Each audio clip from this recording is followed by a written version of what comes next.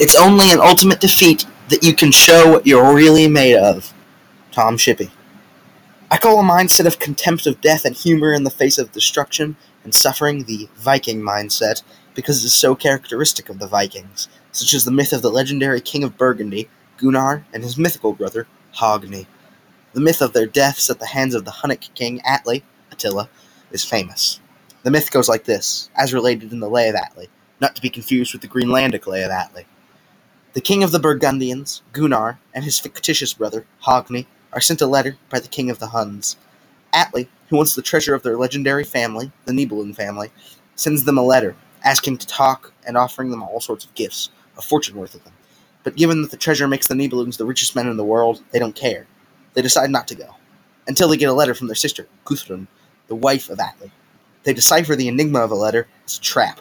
So naturally, since they are heroes of Vikings, they decide to go to the trap. Wait, what? Yeah, they walk willingly into the snare, knowing full well their lives will probably end as a result. When they get there, Hogni makes an excellent account of himself, slaying 7 Hunnic soldiers before being bound. Then he throws one into a fire and is killed, quote-unquote. The Huns ask heroic Gunnar to tell them where exactly this treasure deep in the Rhine is. Gunnar doesn't tell them, but instead asks them for his brother's heart. That is suspicious, but they still want him to comply with their demands. They decide to cut out the heart of a lowly thrall, called Hjali, and bring it to Gunnar, who is disgusted by it. That's not the heart of a hero, says he. That is the big and soft heart of a coward. That is not the heart of my brother. End quote. They finally cut out Hogni's heart, and he laughs as they do it. When they bring him to Gunnar, why did I say him? When they bring it to Gunnar, he laughs? Yes, he laughs, like a chump. It's absolutely hilarious. What, you might be thinking? What in the world is the joke? The joke is, Gunnar just tricked the Huns into killing one half of the people in the world who know where the treasure is. And he isn't going to talk. This slowly dawns on the Huns, and Atli is enraged. He throws Gunnar into the snake pit, where Gunnar defiantly plays the harp as he dies. Later on, Guthrun takes revenge on Atli and kills him, burns down his hall, and before that, fed him their sons. And that's not the only time this happened before in Viking mythology, but I don't think I mentioned it anywhere else in this post. Anyways, this story exemplifies one of the great virtues of Viking psychology, which I'm describing. The virtue of not ducking a challenge, or backing down from a threat or warning. No good warrior would back down from either a threat or warning, or duck a challenge. I will further refer to this as heroism in a very narrow sense. I was proofreading this, and I forgot to mention the poem Hildebrand's Lied, which is part of the Germanic heroic tradition, where Hildebrand, a German, flees the lands of Odoacer to the lands of Theodoric, and for 30 years remains in a foreign land until he meets his son. His son, Hadebrand, remains, and is ready to settle a battle between their two armies in single combat. When Hildebrand asks Hadebrand who his father was, Hadebrand tells the story of his father, and how he believes him to be dead. Hildebrand tries to call off the fight, but Hadebrand claims he is a trickster, and that the only reason he is so old now is because of deceit. Therefore, stating he is only alive now because he is a coward, the poem remarks how Hildebrand has been in the front ranks of every battle for his 30 years of service, but nonetheless, Hildebrand can't duck this challenge, not even with his own son's life at stake. They fight, and the outcome is left ambiguous. I think the story of Gunnar illustrated this point well enough, but I love the Hildebrand's Lied too much to leave it out here. What are the other great virtues of Viking psychology? Courage in the face of death, CFD for short. One might call it suicidal courage. As Tom Shippey puts it in his excellent book, Laughing Shall I Die? Bad sense of humor, or BSOH. The sense of humor that is, quote, grim. Laughing is best when it's done at the expense of an enemy. The story of Gunnar and Hogni touches on this when the joke is revealed. Indifference and calmness in the face of suffering or insult. I'm reminded of the story of Bowie, who had a part of his jaw chopped off. He responded simply with, "The girls of Burnholm won't find it so pleasant to kiss me now." Calmness in the face of insult is also vital, but we'll get to that later, of course. Vengeance. Not immediate vengeance, but vengeance certainly. Resignation to one's fate, but don't give in. Absolutely no begging for mercy, for you are not entitled to it. Resignation to one's fate is so neatly described in the story of Ragnar. Ragnar's death song in the snake pit, which is certainly a tall tale, but still exemplifies the Viking ideal, where he doesn't express his hope for mercy. Instead, he laughs at Ayla, because his sons will soon come for vengeance, and Ayla will find himself facing a fate just as grim as Ragnar faces now. So what about calmness in the face of insult? You see, time and time again in Norse tradition, such as when the Ragnarsons are informed of the death of their father, they are calm in the face of insult or great mental anguish, I suppose. One of the Ragnarsons grips a chess piece so tightly, blood oozes from his fingernails, but his countenance remains completely calm. Nothing, no tint of anger, because showing your anger isn't very Viking of you. But the thing is, it's a virtue to have emotions. If you don't have emotions, there's nothing impressive about not showing them. Anyways, why is this a virtue? Famously, the Bible says, be slow to anger, which means don't be quick to judge. But a Viking interpretation of this would be more like, wait for the right moment, so your revenge is perfect. One of the Ragnarsons wishes to murder the messenger of Ayla, who relates the story of the snake pit. But Ivar the Boneless says no. He's another son of Ragnar, by the way. He says no. Why? Because there will be a time for a better, more personal vengeance later. This leads nicely into the Viking virtue of vengeance. Again, referencing the Bible, it says that vengeance is bad. But in the context of a society populated by Norsemen, where an impersonal government does not exist, the only way to justify oneself is to kill those who murder their kin or wrong them in some way. So it's no surprise that the Vikings, who are more violent than even regular Norsemen, created many stories to explain further the ideal of revenge. Nidud, or Nithus, or Nithus, I don't know. Nidus, the king of the Nars, of I think it's Swedish people, oppressed the poor smith Voland, mutilating him so he couldn't run and locking him away. Naturally, Voland resents this. He's ticked, but he doesn't lash out. No, he formulates a plan. First, he murders Nidud's sons, then rapes his daughter, Bothvilth, and she is with child. What? Isn't he a hero? Well, yeah.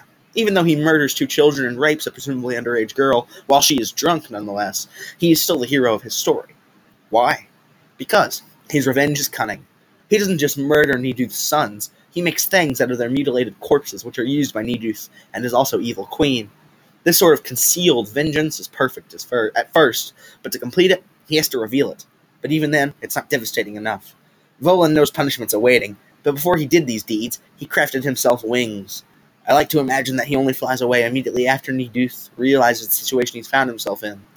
This is an amazing vengeance, as one moment, Nidud controlled Voland's life, but now, Nidud has been laid low and feels powerless in the face of Voland. That just sounds evil, doesn't it? But to the Vikings, it's great. The Vikings imagine Voland as a hero because A, vengeance for his being wronged by Nidud, B, he manages to do something humorous, as Nidud doesn't realize he's drinking out of a goblet made of his son, C, his vengeance is well thought out. One of the virtues that will surely confound modern readers is resign oneself to your fate, but don't give in. Isn't that contradictory? No, but by resign yourself to your fate, I don't mean sit down and do nothing. I mean don't try to avoid your inevitable fate, which has already been decreed by the Norns in Norse religion.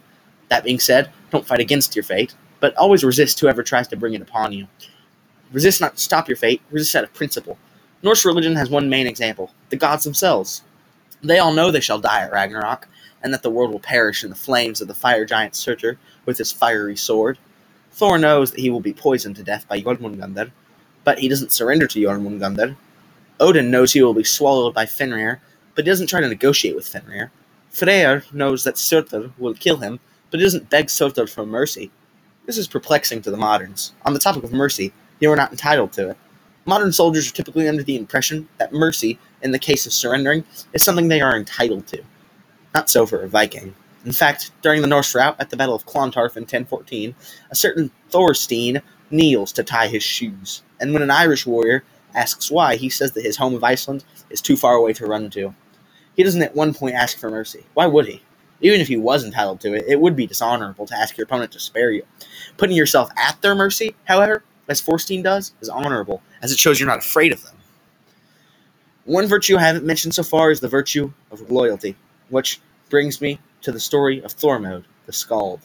He is the Skald to Olaf Haraldsson, better known as Olaf the Stout.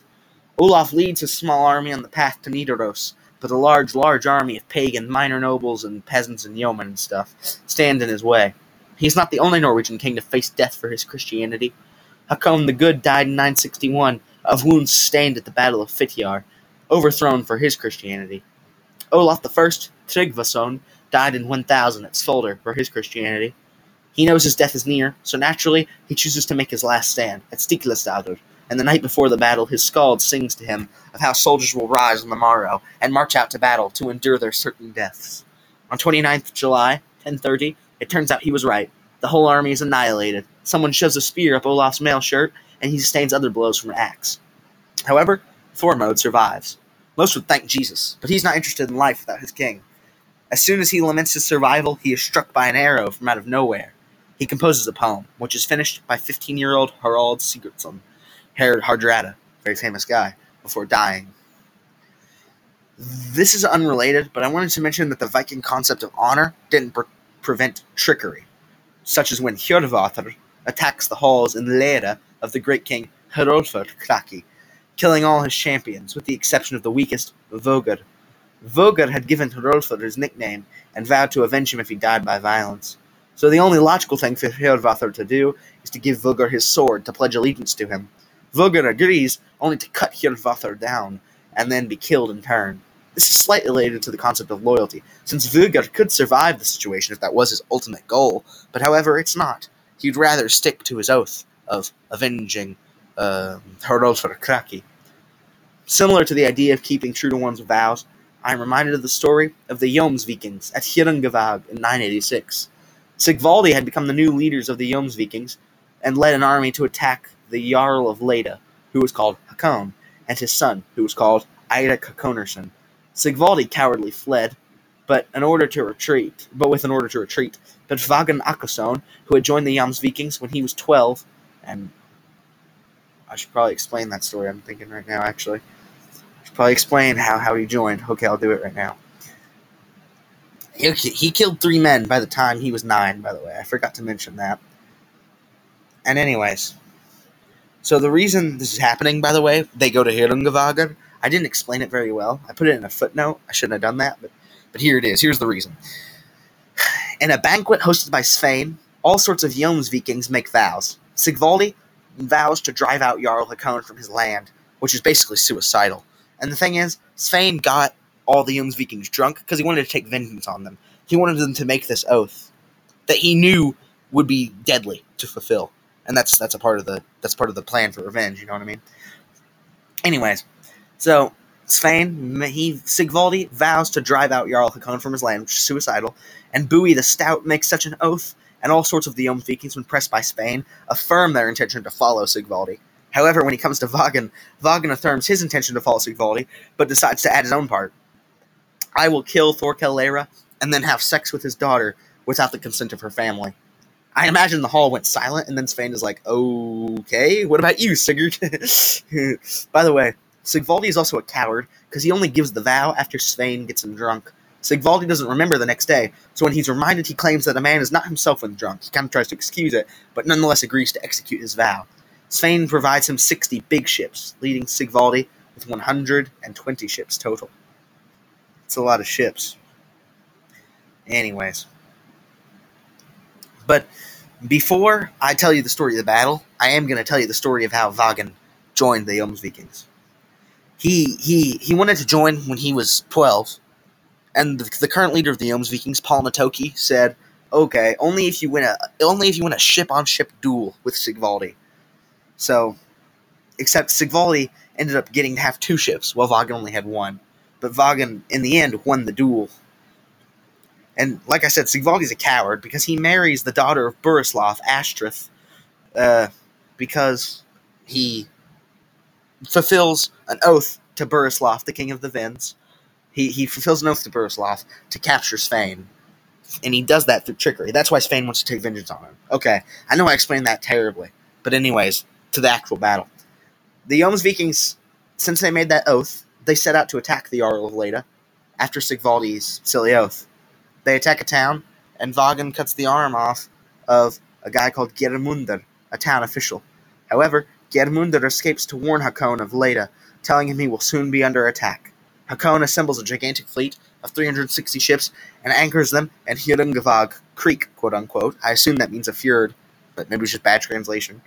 Vagan goes to get food for the fleet when it anchors nearby and takes the livestock of a certain Ulfr. Ulfr tells them that Hakon is in Hjörungavag. Also, Vagan kills Ulfr later for trying to escape a Jomsviking ship with a javelin. Anyways, the Jomsvikings ready for battle. And here's a quote from the Saga of the Jomsvikings. All agreed that there was no engagement fiercer than this. The battle was brutal and an even contest until Thorgeithr and Eotha, two sisters, grant Hakon victory because he sacrifices his 7-year-old son to them. The sisters cause a great hailstorm, and Thorgeithr shoots lethally accurate arrows from her fingertips onto the Jomsvikings. Eotha starts doing the same, and Sigvaldi tells his men that since they are fighting witches, not men, they need not uphold their vows, which is why he's a coward, by the way. Also, remember how Bowie says the girls of Burhamholm won't find it so pleasant to kiss me now after having his jaw chopped off? Yeah, well, that happened at this battle. Anyways, the Jomsvikings refuse to retreat, and they're all captured. Most of them are. Well, I say most of them are. Not all of them.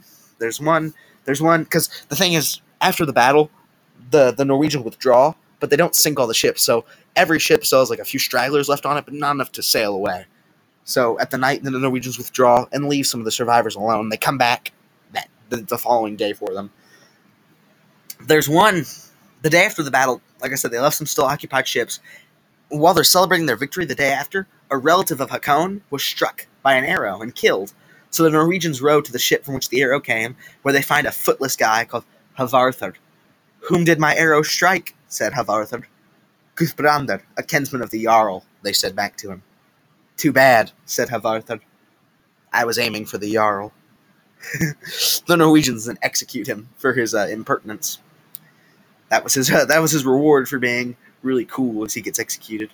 Anyways, 70 Jomsvikings are captured the following day from Vagan's ship, and Hakon orders them all to be executed. So they all get tied up with sticks placed in their hair, and they are to be beheaded.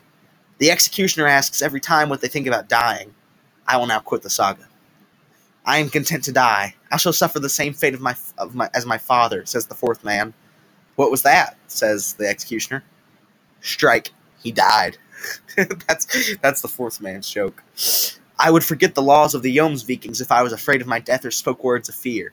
No one can escape death, says the fifth man. I think it best to die with a good reputation, but you shall live on in shame, he says to the sixth. Or, no, he doesn't say that to the sixth. The sixth says that to him. The executioner, that is. I'm very content to die, but deal me out a speedy blow. Here I have a dagger. We Jomsvikings have long pondered whether a man knew anything after he lost his head, if it came off speedily. Let us make the following arrangement, that I shall hold the dagger up if I know anything. Otherwise it shall fall down. Needless to say, it falls down. Rip the seventh Jomsviking. The eighth man says another silly thing, but finally we come to the ninth man. He demands to be beheaded from the front so everyone may see that he does not pale from the blow. The 10th man isn't as stoic. He asks simply to relieve himself. When he is done, he makes a sexual comment about sleeping with Jarl Hakon's wife. This so angers Hakon that he orders him to be executed without delay. The 11th man is called Svein. He's younger than the Jomsvikings normally allow. He's 17. He has long golden hair, and he asks a warrior to hold it forward so it does not become blood-stained. When the axe comes down, he jerks his head back, severing the hands of the poor warrior who held it. He then comically comments, "Whose hands are in my hair?" Presumably, everyone began to laugh. When asked who his father is, he says Bowie the Stout. When asked how old he is, he says, "If I survive this year, I shall be 18. Eirik, Hakon's son, says, "You shall," and spares him, much to the chagrin of the Jarl. The next man comes, who, when asked whether he's content to die, says, "Yes, provided I fulfill the next part of my oath." "What's your name?" says Eirik. "Vagan, and I am the son of Akka." "What's your oath?" says Eirik. "I shall kill Thorkel Eira, and then have sex with his daughter without the consent of her relatives." Silence, I presume. And who is the beheader? I neglected to mention it till now, but who is the beheader but Thorkel Eira, of all people? What a coincidence. "I shall prevent that," says Thorkel, charging forward like a ship rowed by the strongest men of the world. Sadly for Thorkel, Bjorn the Welshman, Vagan's adoptive father, pushes Vagan out of Thorkel's way, causing Thorkel to stumble and accidentally cut the rope that binds Vagan. Vagan picks up the sword and slays Thorkel. "Now," says Vagan, "I'm that much more satisfied." "Kill him immediately," says Hakon, but Eirik stops them from killing him. Hakon comments it is no use arguing with the obstinate Eirik, so Eirik tells Hakon that Vagan shall take Thorkel's place in his retinue. Vagan says that he would consider it better to endure the same fate as all the other Jomsvikings. Eirik, after talking to Bjorn the Welshman, spares them all. There's a brief epilogue in the saga of the Jomsvikings. Vagan is given permission to marry Ingbjorg, though given he had claimed he wanted to bed her without the consent of her family, he may originally have had dishonorable intentions. Vagan lives happily ever after with Ingeborg. Bjorn the Welshman is old and a foster father to Vagan, so he goes back to Wales to rule over his lands. No one knows what happens to poor Bui, the father of Svein, but some say he became a serpent to guard his gold in the seas around Hirungavag. Thorkel the Tall fought with the Jomsvikings and goes on to help Canute the Great conquer England. Jarl Hakon won great things for his victory, but they didn't last, because he died in 995 at the hands of Olafur Tryggvason. Anyways, the story of the Jomsvikings ends with these simple words, and this is not an exaggeration, this is the truth. This is what they end with, exactly. This is the end of the story of the Jomsvikings. It just ends. Just like, yep, this is the end. Anyways, there are sure a lot of virtues presented in the saga of the Jomsvikings. And there's some unvirtues. For example, Thorkel dies because he wants to take revenge instantly. He doesn't wait. He's not smart about it, you know what I mean? Because he could have won. He could have just beheaded Vagan, and that would have been the end of it. But since he charges forward in a rage, he gets killed himself. And then Vagan's oath comes true. Anyways, so to recap, the Vikings were complex. They were suicidally brave, comedic, obstinate, loyal, brutal, and laconic. But despite all the virtues and stuff that I made mention of, what I particularly like is the great stories involved. When I read the saga of the Jomsvikings, when I read it, not read it, what the heck? When I read the saga of the Jomsvikings, I was on the edge of my seat. When I read the Lay of Atli, I was entertained. When I read Norse history, it was endlessly awesome, epic, and mythically cool. Anyways, that's the end. Here are all my main sources. Thomas A. Shippey, Laughing Shall I Die, The Lives and Deaths of the Great Vikings. Anonymous, Poetic Edda, translated by Benjamin Thorpe. Anonymous, Saga of the Jomsvikings, translated by N.F. Blake. Anonymous, Hildebrand's Lead, translated by D.L. Ashleyman. Grammaticus, Saxo, Gesta Danorum, translated by Oliver Elton.